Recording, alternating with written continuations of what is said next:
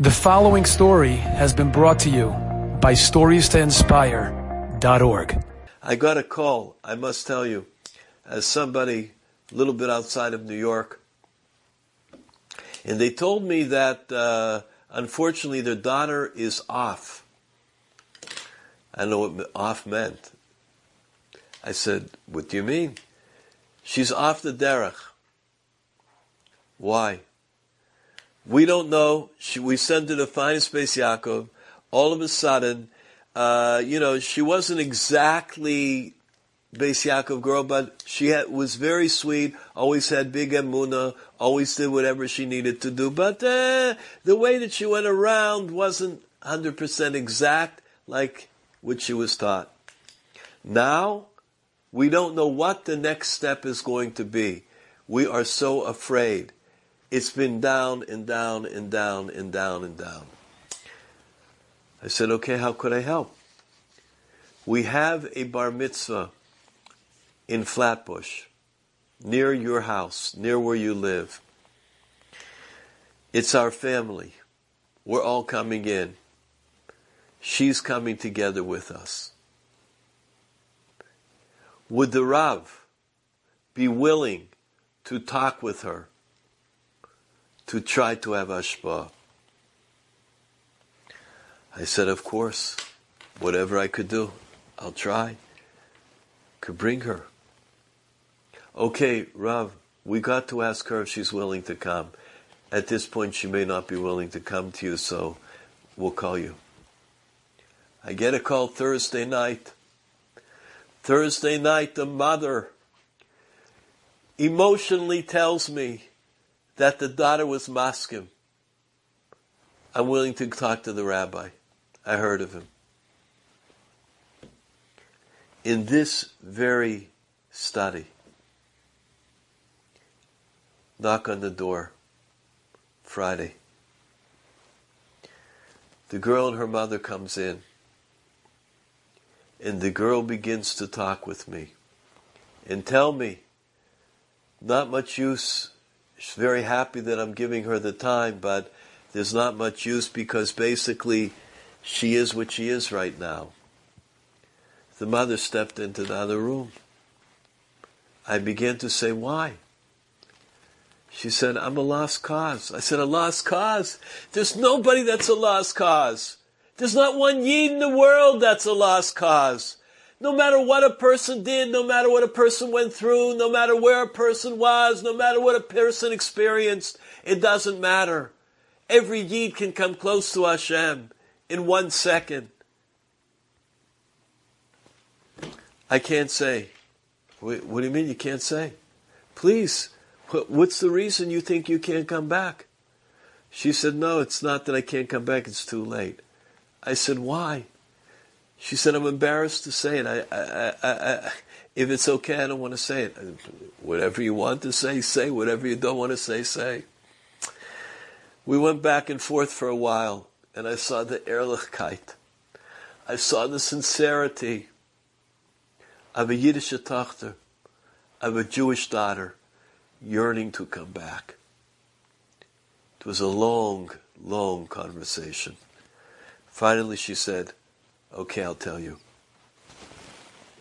One day, I didn't go appropriate according to the standards in our community.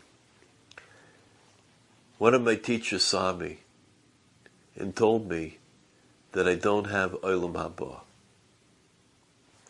I don't have a portion in the next world. My teacher tells it to me. I realize she's right.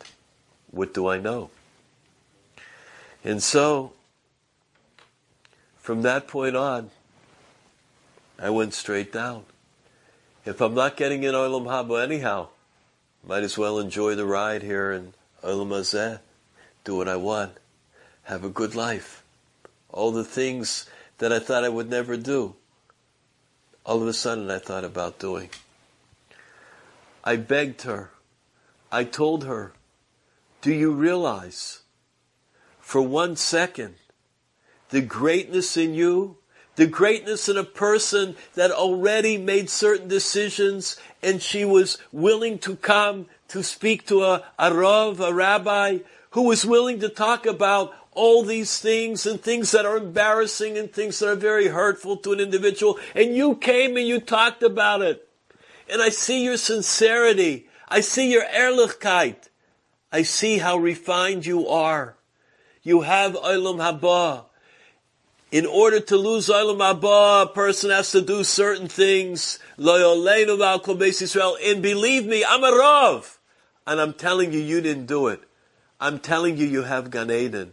You have Olam Haba. It's still right with you, next to you.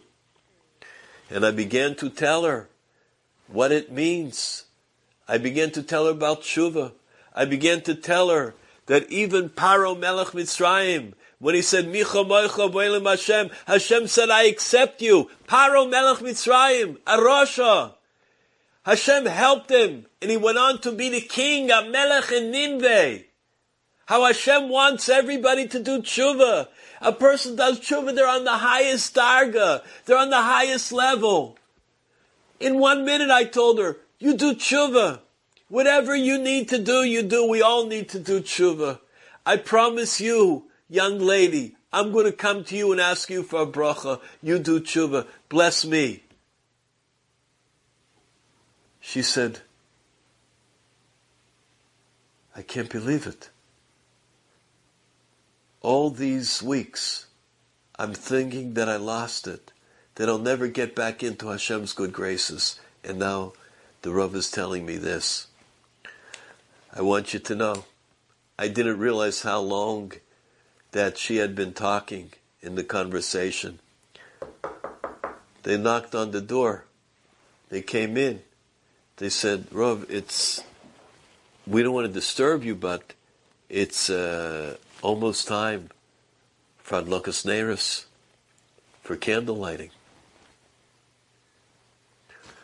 I say, I tell you the truth. If you didn't knock on the door, I would have not known what time it is. I would have stayed, probably until I realized that it got dark out. Because she is such a precious neshama. If you must go, go. But I told her, you must give me your word that you're going to come back and that we're going to map out a road, a path, straight back to the highest level that a Jewish daughter can be on. She was maskim. She agreed. I can say, Hodul Hashem ki tov. She today is back even higher than she was before. We need to understand that there is a world out there, a world of the most wonderful Yidden in the world. As Rabbi Nachman of Breslov says, that you have 600,000 oisios in the Torah. Those 600,000 oisios, if Chas v'Shalom, one falls off, you got to fill it in. If one becomes a little weak and the ink becomes light, you've got to go over it. There are 600,000 root neshamas in Klal Yisrael. The whole Klal Yisrael is a Sefer Torah. If you find an ois, a yid, that fell off in the Torah, you be the Sefer. Put it back in. If you meet someone and they're a little shvach in their observance, you be the Sefer. Fill it in. Esa nefesh. That neshama will be considered yours. Enjoyed this story? Come again. Bring a friend. StoriesToInspire.org